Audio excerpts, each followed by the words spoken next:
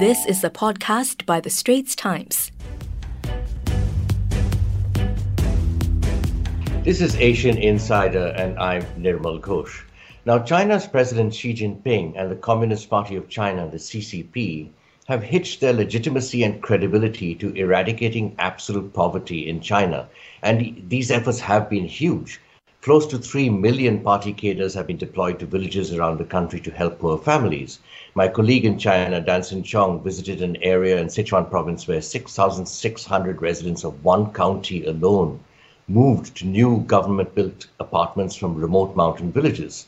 Of course, President Xi's face is also all over the place. There are slogans exhorting all these relocated people to be grateful to the CCP. At a time of increasing international pressure, some say blowback from overreach as China is more aggressive, all this is also designed to beef up President Xi's image. And on November the 23rd, Guizhou province announced that its last 9 impoverished counties had been lifted out of poverty, and that apparently officially marks the end of absolute poverty in China. Now, Beijing's poverty line is set at an annual income of about 4,000 yuan, or about 15% lower than the World Bank's international standard of $1.90 a day.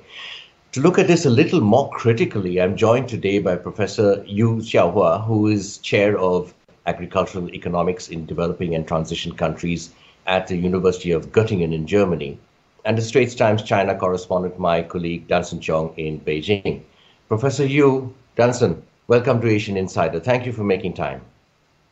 Thank you very much for your invitation. So, how real is this shift out of poverty, Professor Yu? Is this a case of merely shifting rural poor into urban housing where they still need to be subsidized by other provinces and the government? How sustainable is this? I mean, do they remain poor, albeit they have services, of course, such as schools and healthcare? Could you walk us a little bit through the realities of this, Professor? Poverty is a really, I would call that is the cancer for human society.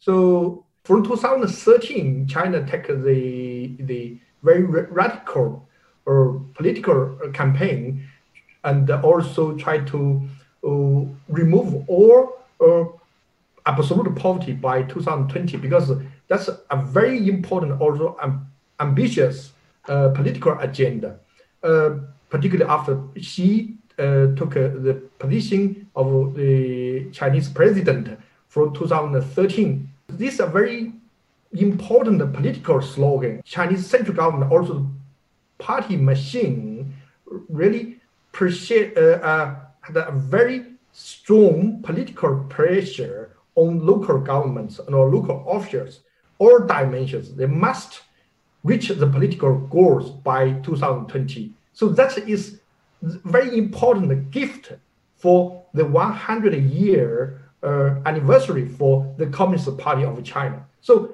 I also think that even a few years ago, I thought that this political goal will be reached. So a few reasons. One is because China, now the government has a lot of resources, could reach that. The second reason, that really Chinese government pushed very hard forward. So it's not a surprise to reach here. So I would say that even the Chinese government had a lot of measures to move people out of poverty. Danson, you've been on a couple of these trips, I think, and one must clarify that they are, I think, government-sponsored trips, right?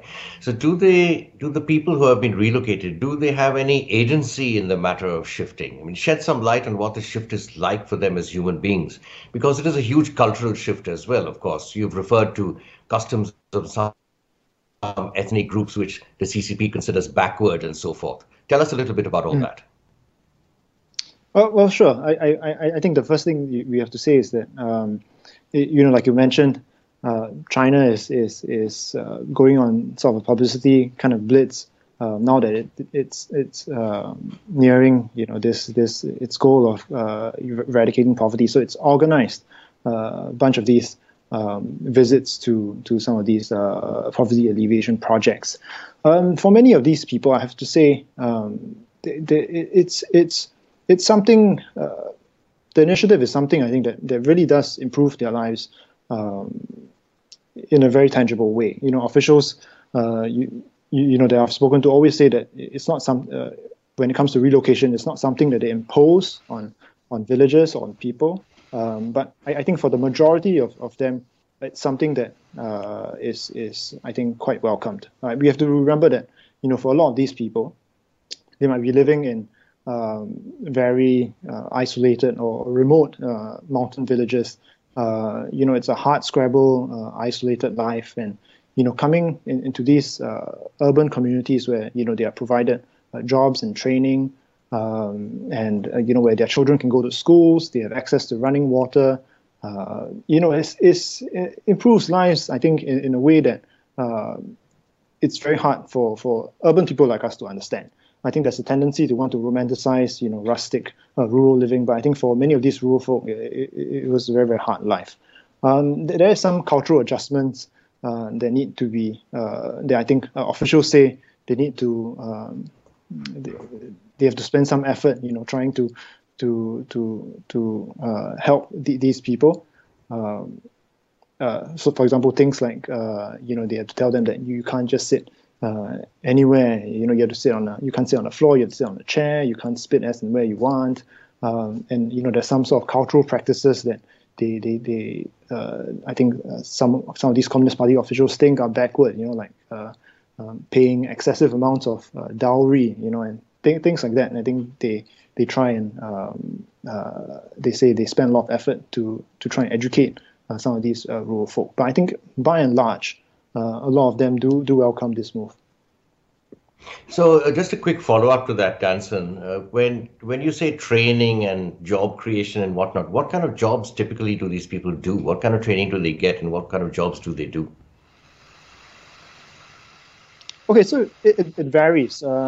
Sometimes, if, for instance, the land that they the old land that they used to farm in their old villages might get collectively sort of rented to an agricultural cooperative, and then they might take this larger plot and farm it more efficiently. Grow apples and peppercorns and what have you. And some of these people are employed as to pick crops, plant crops, and things like that. But you also have these sort of job centers and in some of these larger communities that I've seen, where they teach them stuff about how to become nannies or housekeepers, things like that. A lot of these initiatives are focused on women or maybe the older villagers, because a lot of the young men, they end up traveling to other provinces where they work as migrant workers. Dr. Yu, what happens to areas that are somewhat depopulated as a result of this shift? Do some or a lot of the population remain in rural villages, and is there still sort of rural poverty there? How much more do we have to go to really make a substantial difference in their lives? Or are there some in the villages that are doing okay, perhaps through tourism? Danson has mentioned the famous Cliff Village, which everybody around the world is familiar with from the pictures on the internet. So tell us a little bit about what happens to these areas after the rural population is relocated. What happens to them? Of course, the conservation and development always is contradictory. We need to make a trade-off with that. As of course, Danson already mentioned that. So most people welcome this change because really this improves their life and move them from the very maybe in this remote primitive society to a modern society. Of course, they change their cultures and also change their habits, but that is the development. We should keep somehow. Of course, local officials know how to. We should keep some of the good side of these traditional traditions, but still, most of the people welcome these changes. I also conduct a lot of research in many regions for such a poverty reduction projects.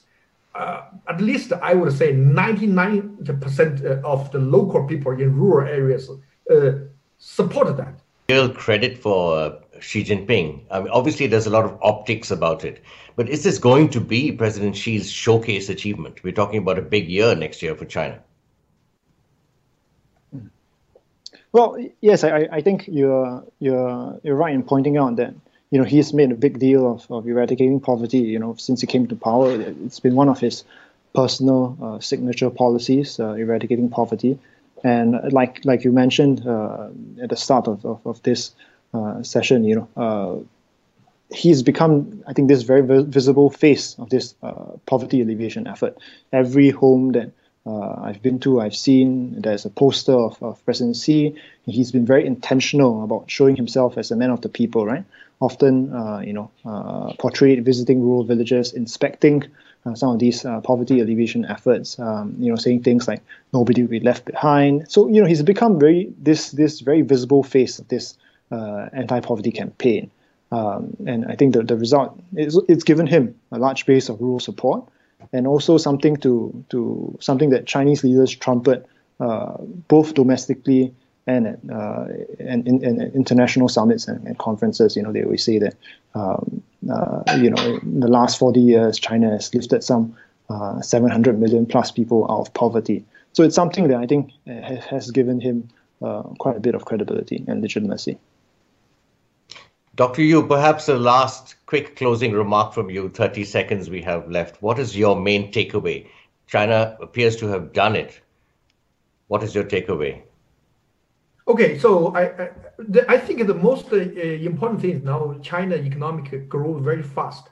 So if a normal people, if we are without, you have a normal labor force, you could easily reach this poverty line, 4,000 yuan. For example, in urban areas, so even you do anything, you can easily get 150 yuan per day. So you just work 30 days already over that poverty line. So that's not a problem. The problems in the future, one thing is how to make the project sustainable, to take care of the sickness of and the older people.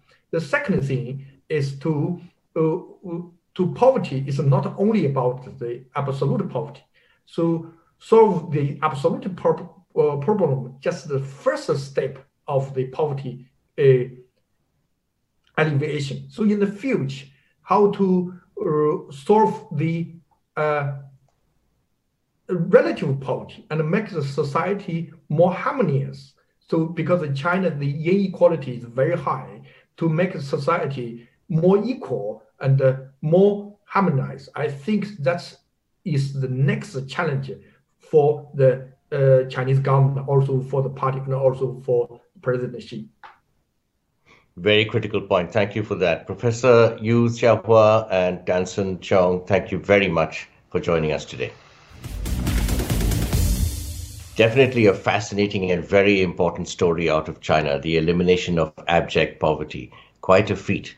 Do check out Dansun Chong's stories in the Straits Times this weekend. For Asian Insider, I'm Nirmal Ghosh.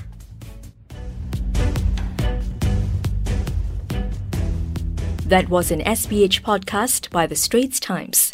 Find us on Spotify, Apple or Google Podcasts, or streaming on Google Home. Do feedback to us at podcast@sph.com.sg.